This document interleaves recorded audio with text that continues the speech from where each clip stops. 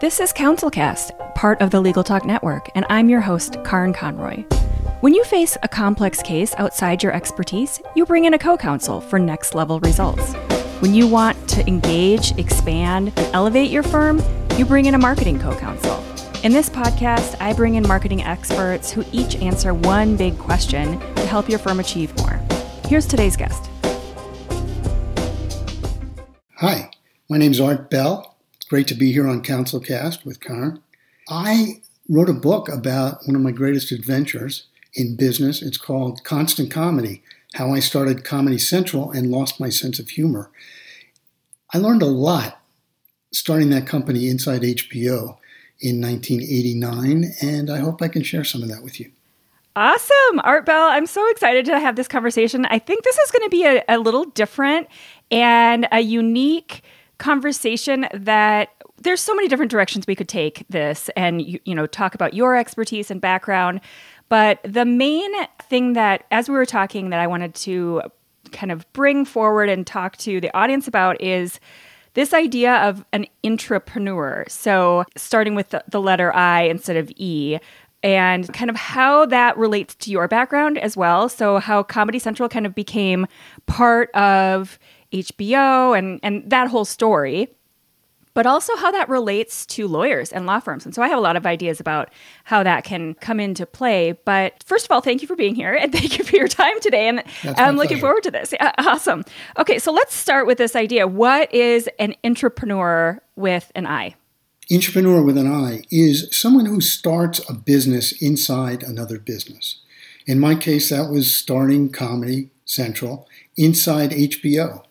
Tell me about that. I'm sure you've told this story countless times, but that is such a fascinating kind of adventure, like you said. So how did that even come about? Well, I always had an interest in comedy from the time I was a kid. Loved comedy, did some writing, a little bit of performing, not so much. But I came out of business school, and I, unlike my compatriots who were all going to Wall Street, I wanted to work at a comedy channel, but there wasn't one. This was like in the mid-'80s.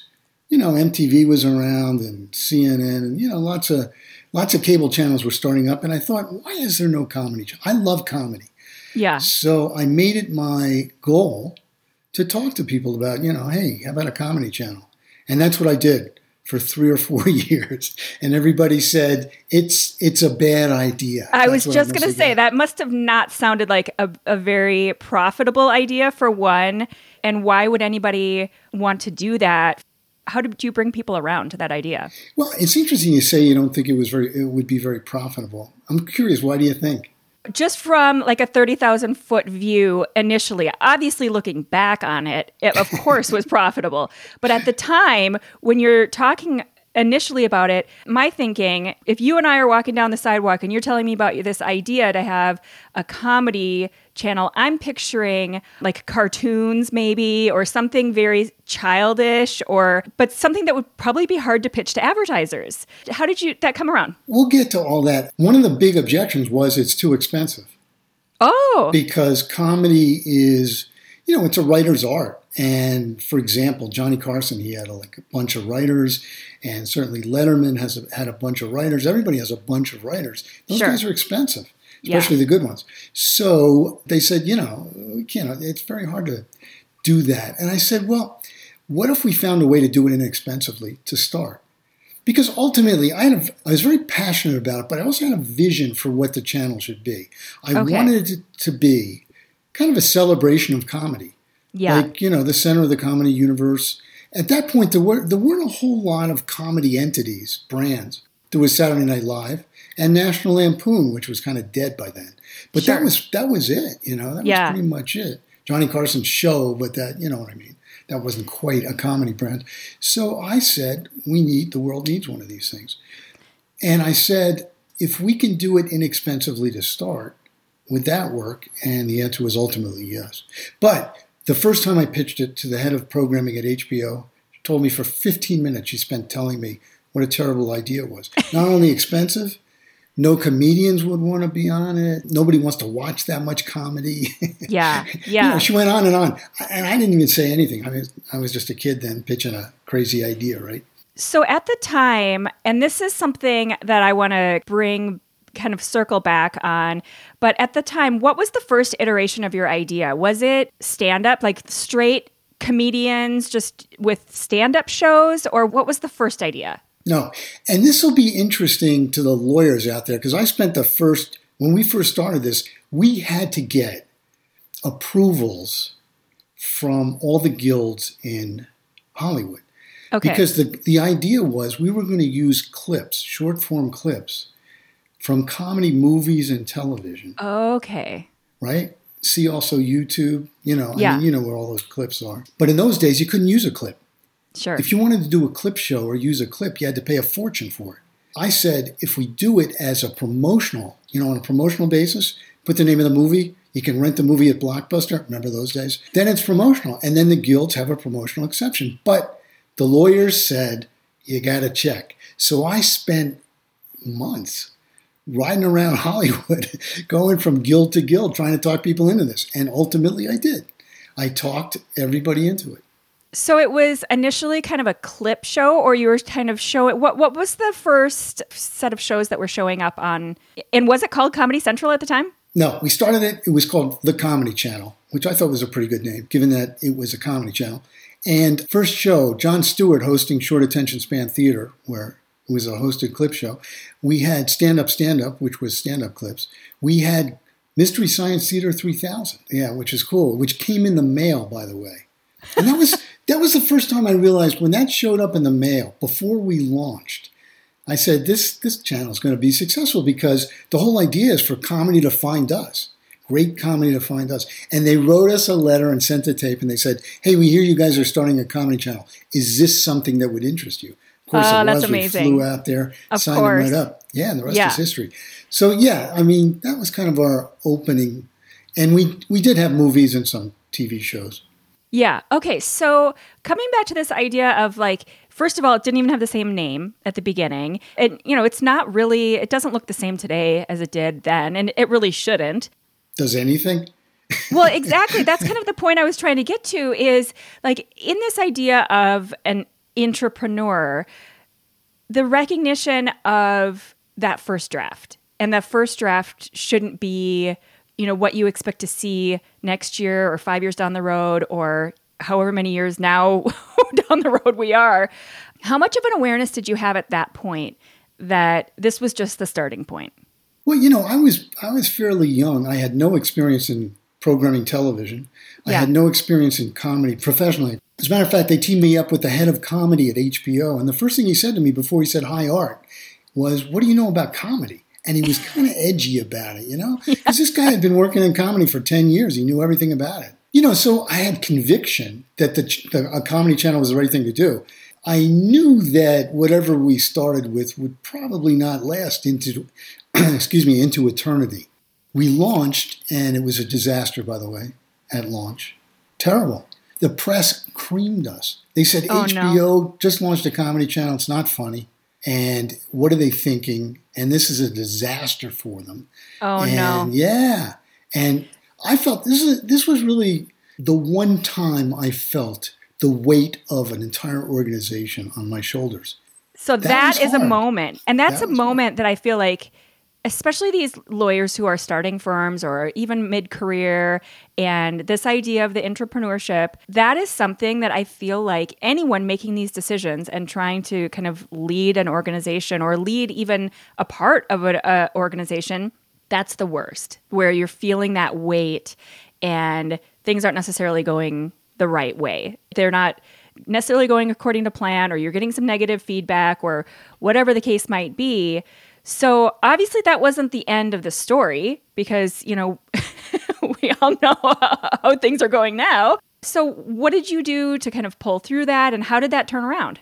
Well, it's interesting. A lot of people ask me, how'd you get through it? Everybody was kind of screaming at you, which is what it felt like. Sure. Including some of the people internally saying, oh my gosh, I just gave up this other job to take this job, and now this thing's a disaster. Again, I had a lot of conviction that there should be a comedy network in the world.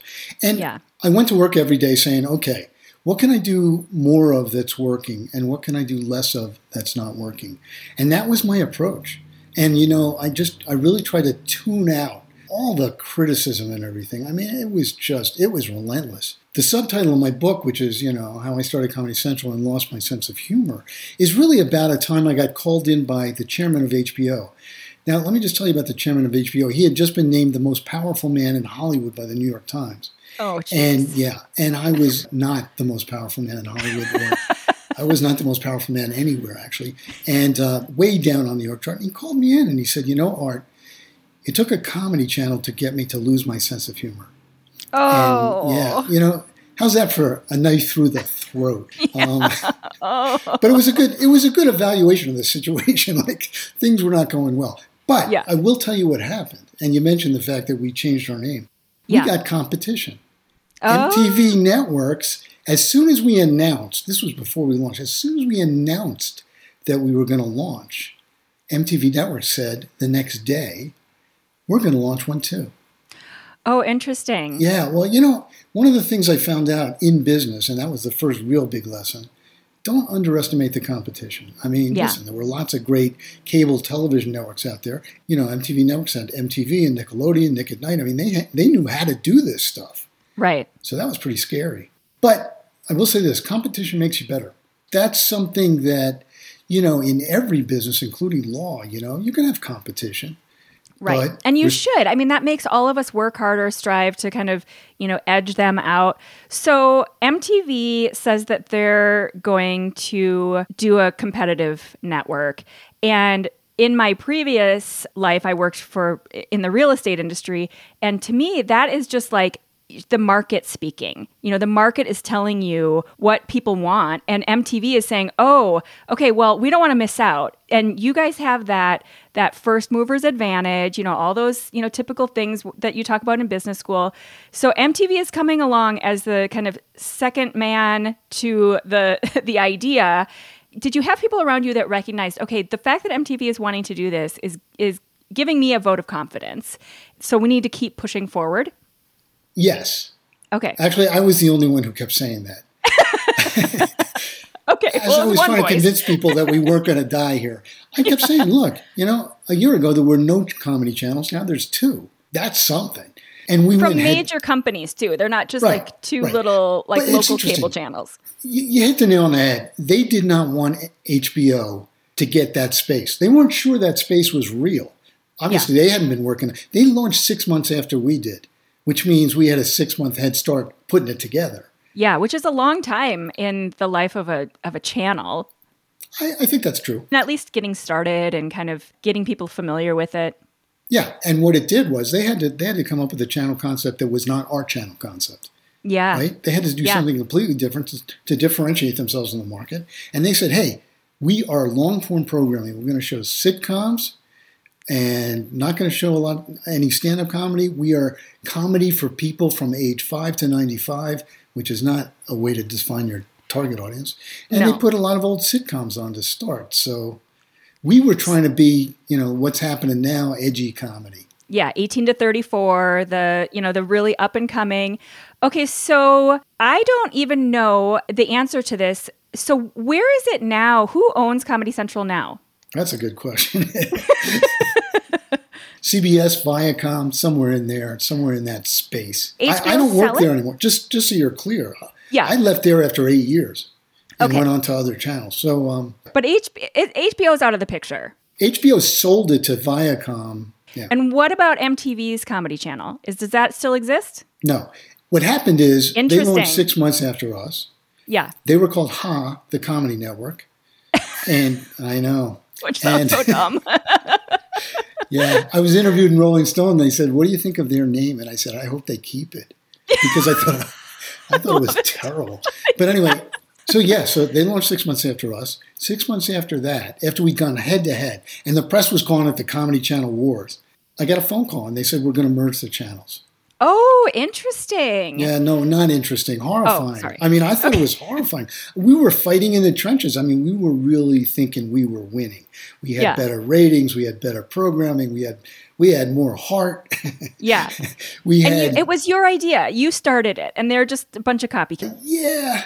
I mean, sort of. Like, a copycat with the variation. True, but you know what? I mean, that's an interesting point because it's very hard to copy somebody's idea letter for letter. Let's put Sure. it that way. So, people always said, well, did you talk, you probably didn't tell a lot of people about your idea because you wanted to keep it secret. And I said, au contraire. I told everybody.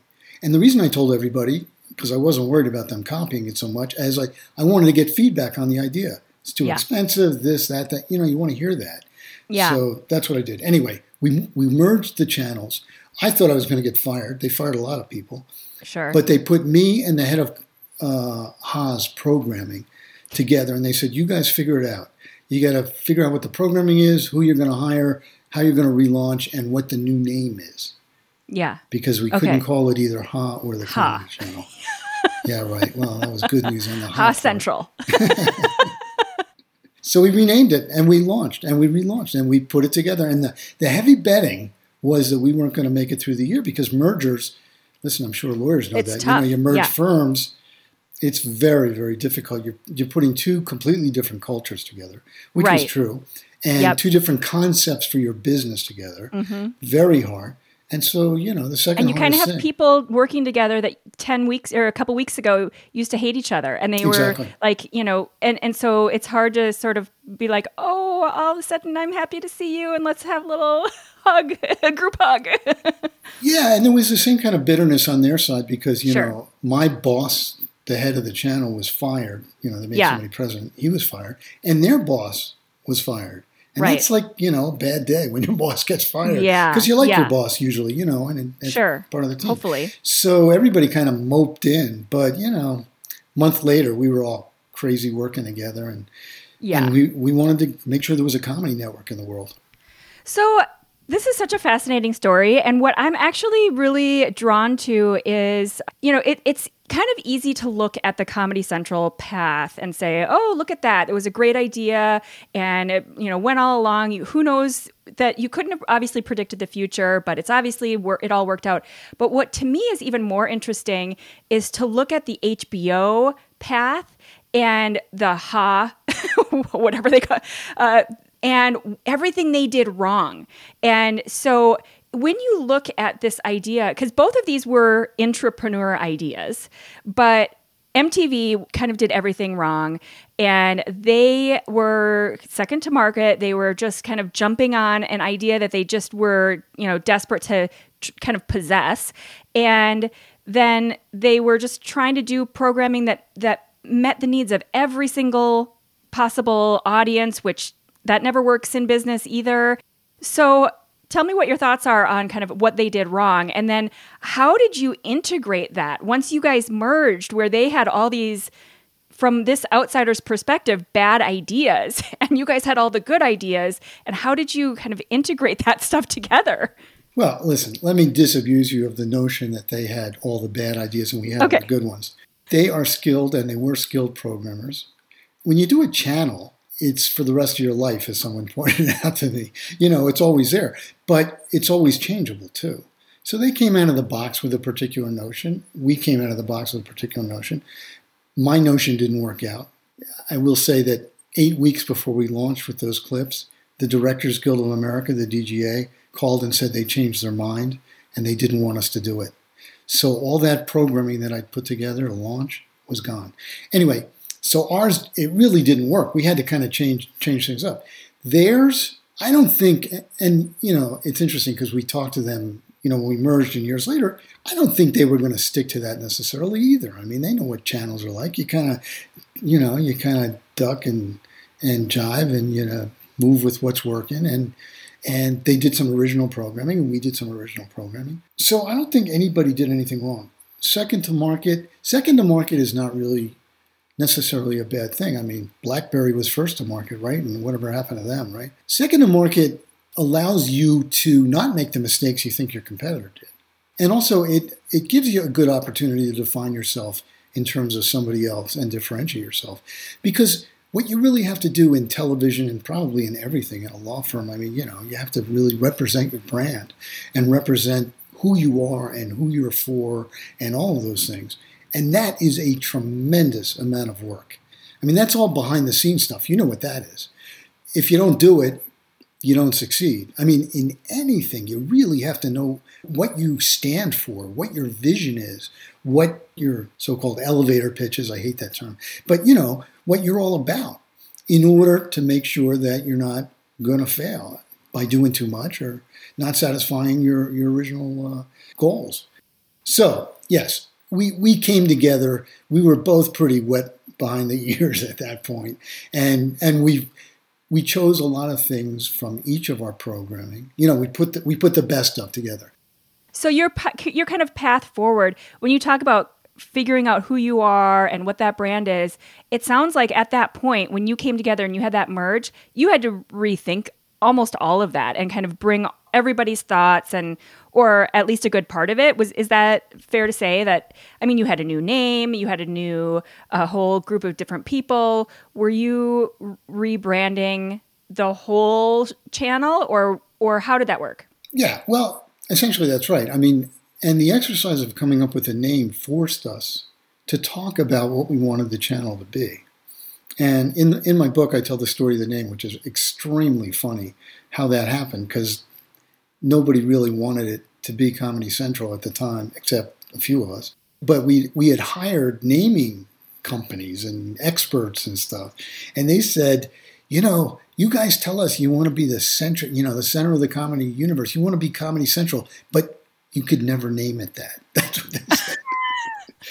I said, why not? And they said, well, it's too on the nose, and if you want to go into some other kind of programming. I said, what are we going to do? Cover girls' high school basketball? What are you talking about here? And, it's too perfect. It's too good for you. I don't know. We had no... Anyway, so what happened is we took their names and we threw Comedy Central into a batch of names that were being tested. Comedy Central floated to the top pretty quickly, so that was that. That's an interesting kind of method too, is especially I feel like when I am working with a lot of law firms, you do have this design by committee idea. And especially when they are going through these mergers and they have a hard time making decisions. Like a lot of time goes into, okay, there's 6 names on the sign. What order do we put the names in? And the number of committee meetings on these things are ridiculous. But at the end of your story is you put it out to the market and you let the market speak to you. So for whatever methods that you think are going to happen when it comes to marketing, at the end of the day, it's what do the people say? How do they respond to your message, and how does your name or your message or your ad or whatever the case might be, how does that resonate? And then that's the end of the story. Even when I was in real estate, did your house sell at that amount? No. Well, then it wasn't worth that. So that, what did the market say?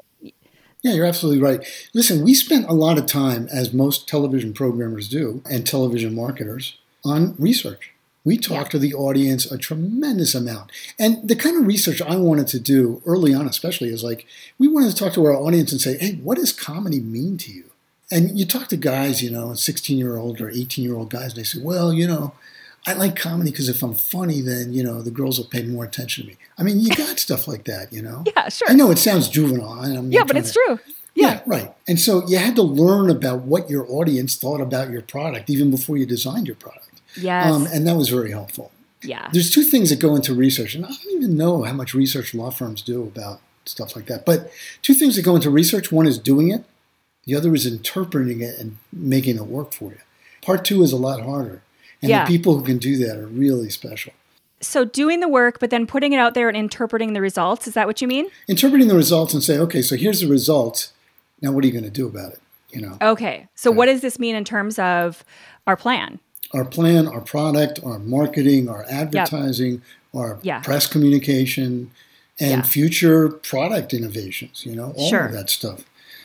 Yeah, I think the research part for most of the firms I work with is overwhelming. And so they just kind of go with their gut and then they call it their expertise.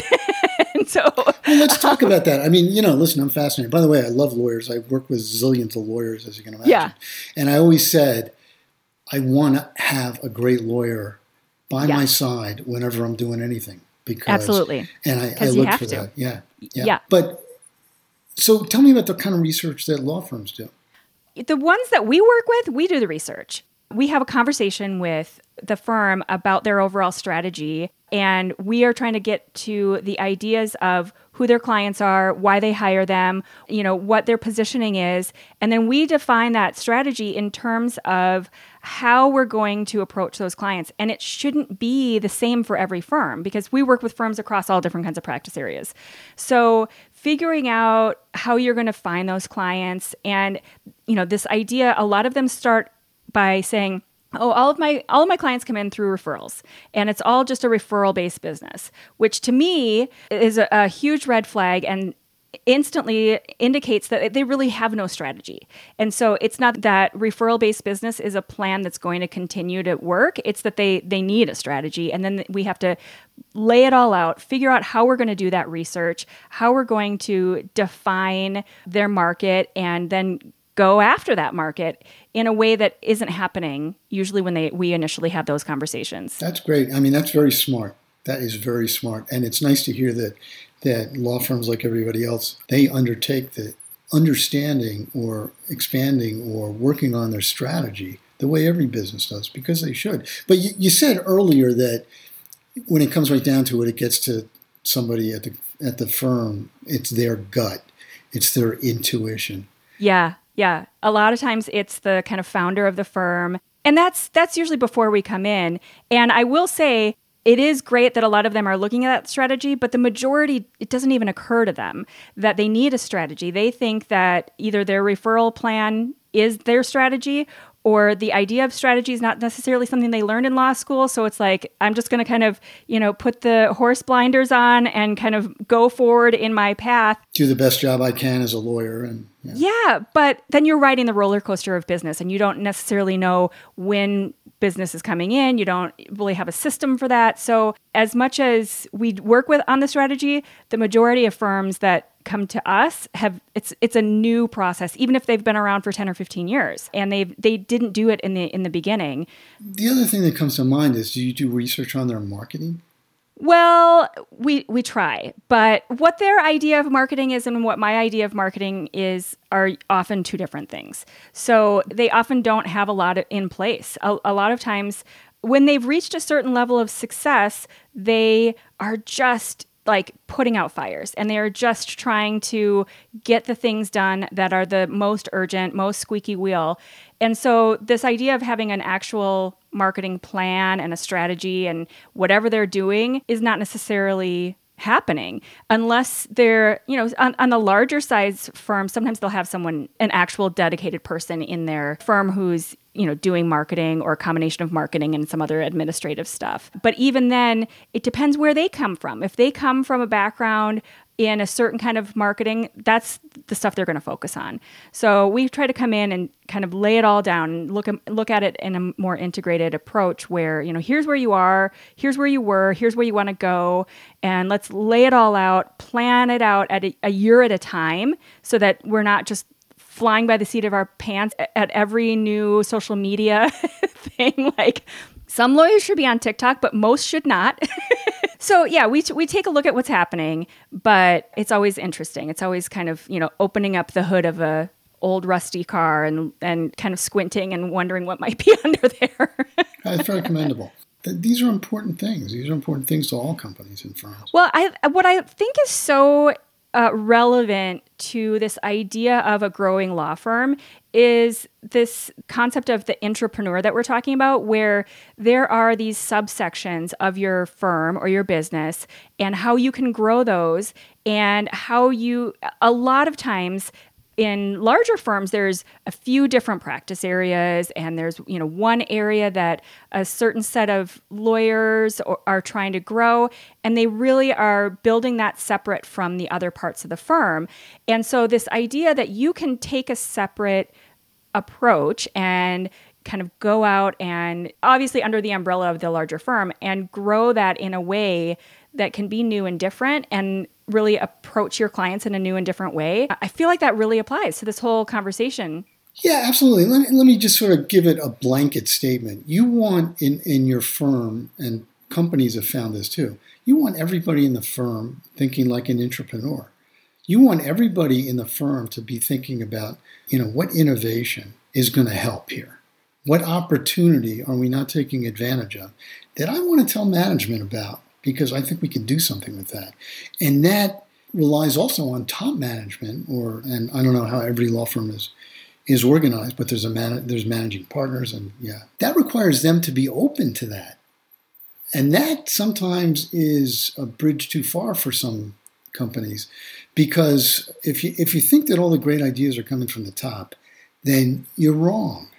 They're not coming from the top. They're usually coming from the bottom or the middle. And, at the point where you're at the top of the company, you should really be kind of parsing the ideas or the commentary or the concepts that are coming through and saying, that's a good one, that's not a good one. Yeah, if the bottom and the middle aren't bringing all those ideas forward, you've done some bad hiring, because you should be hiring for people who are experts in that role, and they should know exactly where your weak points are, and you should constantly have these weak points. Every business and law firm changes throughout, the history of their existence, and you should constantly be aware of the areas where you need to grow, the areas where you need to improve. And if you're not, then there's a culture problem where people aren't willing to speak up, and there's some other major issue that needs to be addressed. It's never the fault of the people, in the firm, because everybody walks into the company, they get a new job. How do you like your new job? Hey, it's good. You know what they should do? Right. Exactly. Exactly. Everybody has it. It's like right on the tip of their tongue. Right. So it's really about top management giving their employees permission to think like entrepreneurs and to think like they are owners of the company, whether they are or not, or partners in the firm, in order to move things forward. Otherwise, you're not taking advantage of your best resource.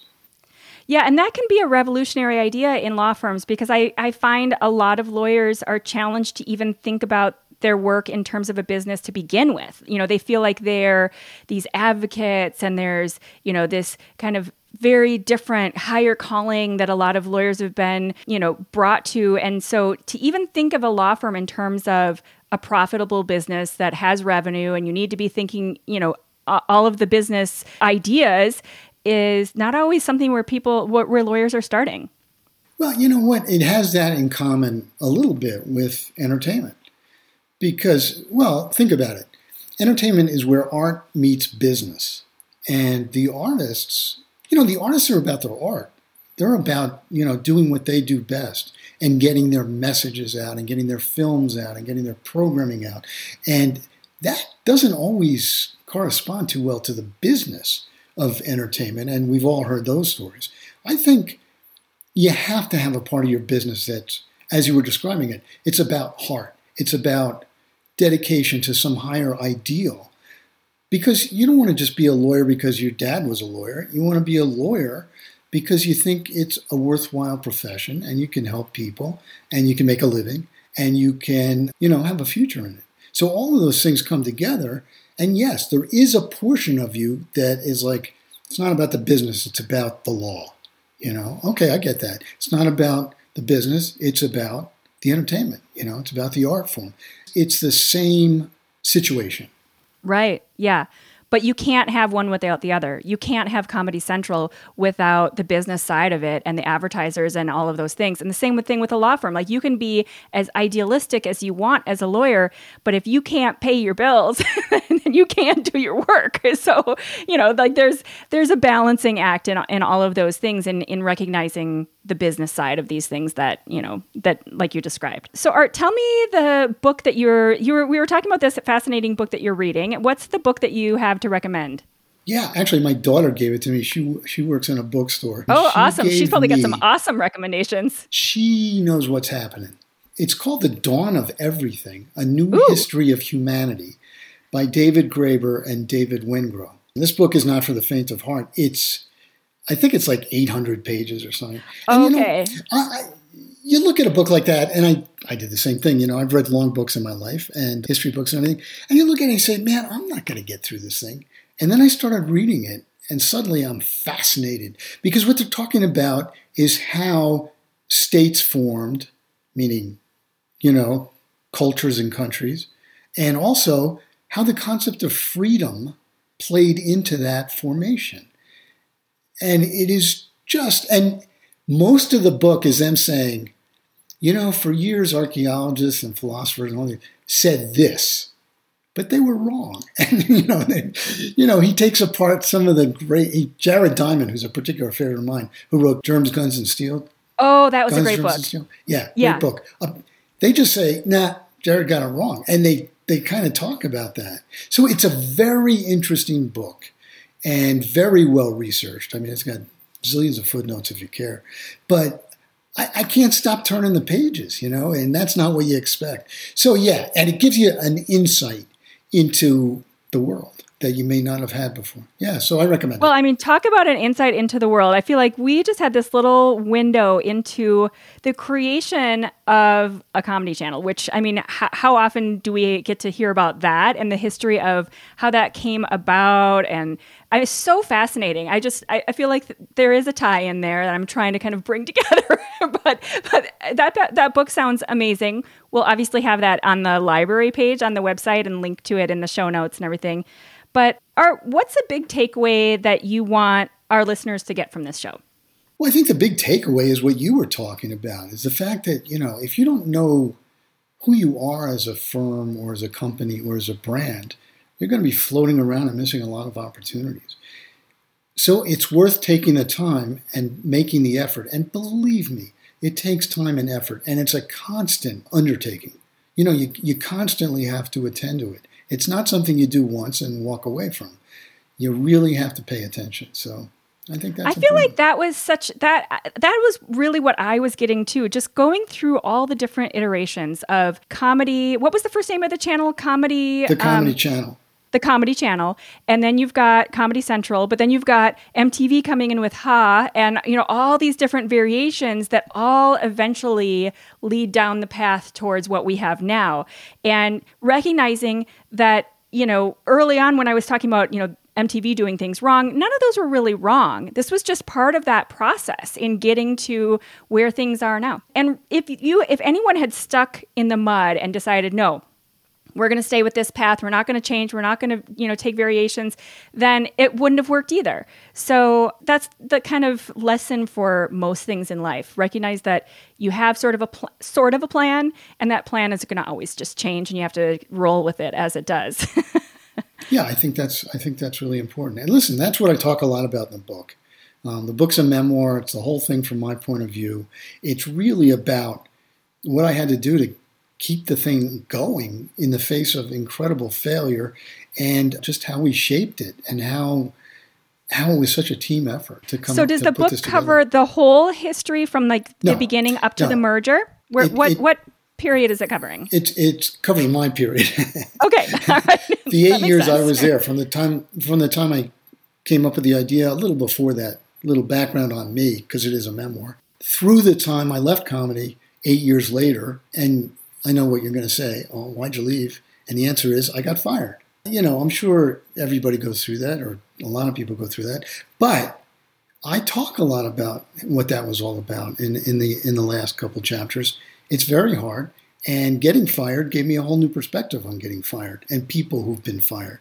They're not necessarily bad people who've done a bad job, because I wasn't a bad person who'd done a bad job. As a matter of fact, what do you have to do to keep a job in this town? That was my first thought. Exactly. How about inventing the channel, or coming up? Yeah, and there really is such a stigma with it. And, and everybody automatically jumps to conclusions about how you did things wrong, or you were a bad person, like you said. Yeah, or you didn't show up for work, or you called the boss's wife fat. I mean, right, you just made some major mistake. Right, yeah, right. Yeah. Yeah, no, that sounds fascinating. I can't wait. So the combination of your book, which is Constant Comedy, and then The Dawn of Everything, I feel like we've got the history of everything combined with some comedy. What else could you want? You can pretty much read those things and then stop reading. You're good. You're done. You are good. I will mention that my book's out in audiobook if you already have stopped reading. And I do the narration, if you can stand that for 7.5 hours. So, any way you want to consume it. I think it's an interesting story with lots of fun stuff. It's pretty funny, lots of funny stuff, and lots of sad stuff too, I think. Yeah, well, and just the idea of how you can bring that around to whatever story or business or law firm or whatever you're building. It's always fascinating to see how these things happen, and then, figure out how you can learn from that. Awesome. Well, Art Bell, thank you so much for being here. Art Bell is a writer and former media executive, and find his book and all of the links to The Dawn of Everything and everything else in our show notes. Thanks again for your time, Art. I really appreciate it. Thanks for having me. It was fun. Thank you for listening to this episode of the CounselCast podcast. Be sure to visit our website at counsel-cast.com for the resources mentioned on the episode and to give us your feedback. If you enjoyed this episode, I would appreciate if you could rate and review the podcast on Apple and subscribe to your favorite podcast platform. See you on the next one.